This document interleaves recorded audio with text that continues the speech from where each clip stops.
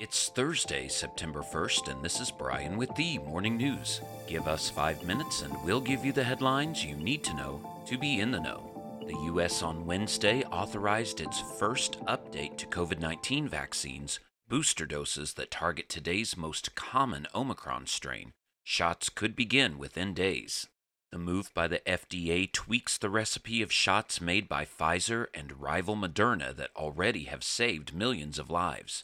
The hope is that the modified boosters will blunt yet another winter surge and help tamp down the BA.5 Omicron relative that continues to spread rapidly. These updated boosters present us with an opportunity to get ahead of the next COVID-19 wave, said FDA Commissioner Dr. Robert Califf.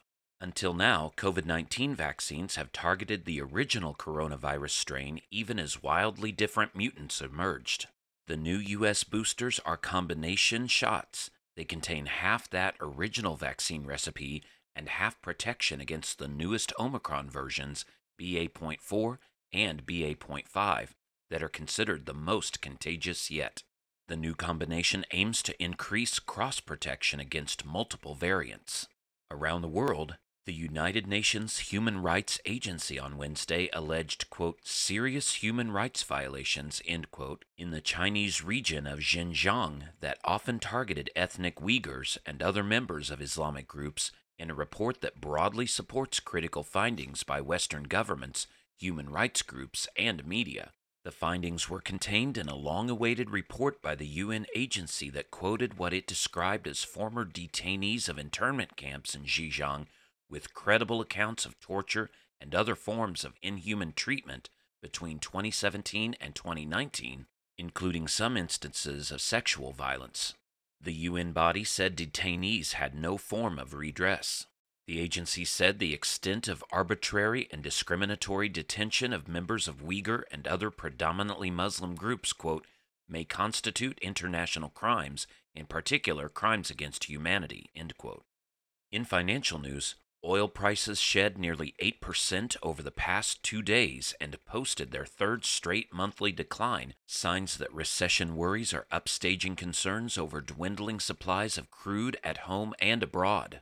Benchmark U.S. oil futures ended Wednesday at $89.55 a barrel, down from Monday's closing price of $97. Fears that Russian crude would be shut out of the market by sanctions, leaving the world starved for oil, have helped lift prices. The oil market is going from recession fears to recession acceptance, said Stephen Richardson, an Evercore ISI analyst.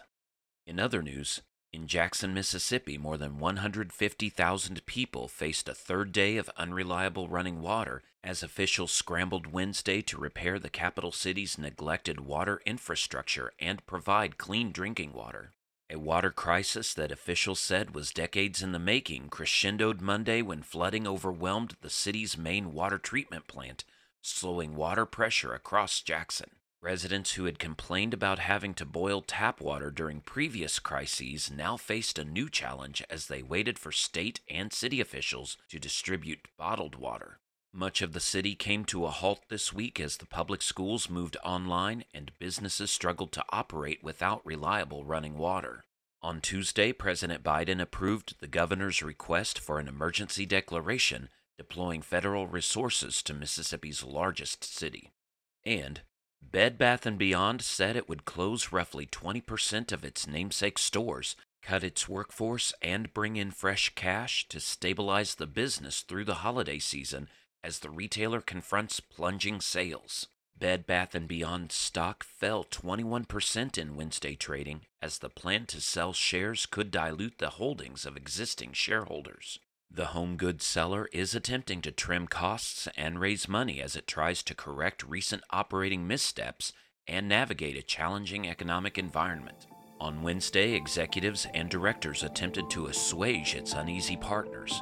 In a business update, they said the company secured commitments for more than $500 million in financing and could potentially sell as many as 12 million shares of common stock to raise money. Now you know, and you're ready to go with the Morning News. Share this with a friend and subscribe to us wherever you listen to your favorite podcast. You can also sign up for our newsletter at themorningnews.com. Thank you for listening.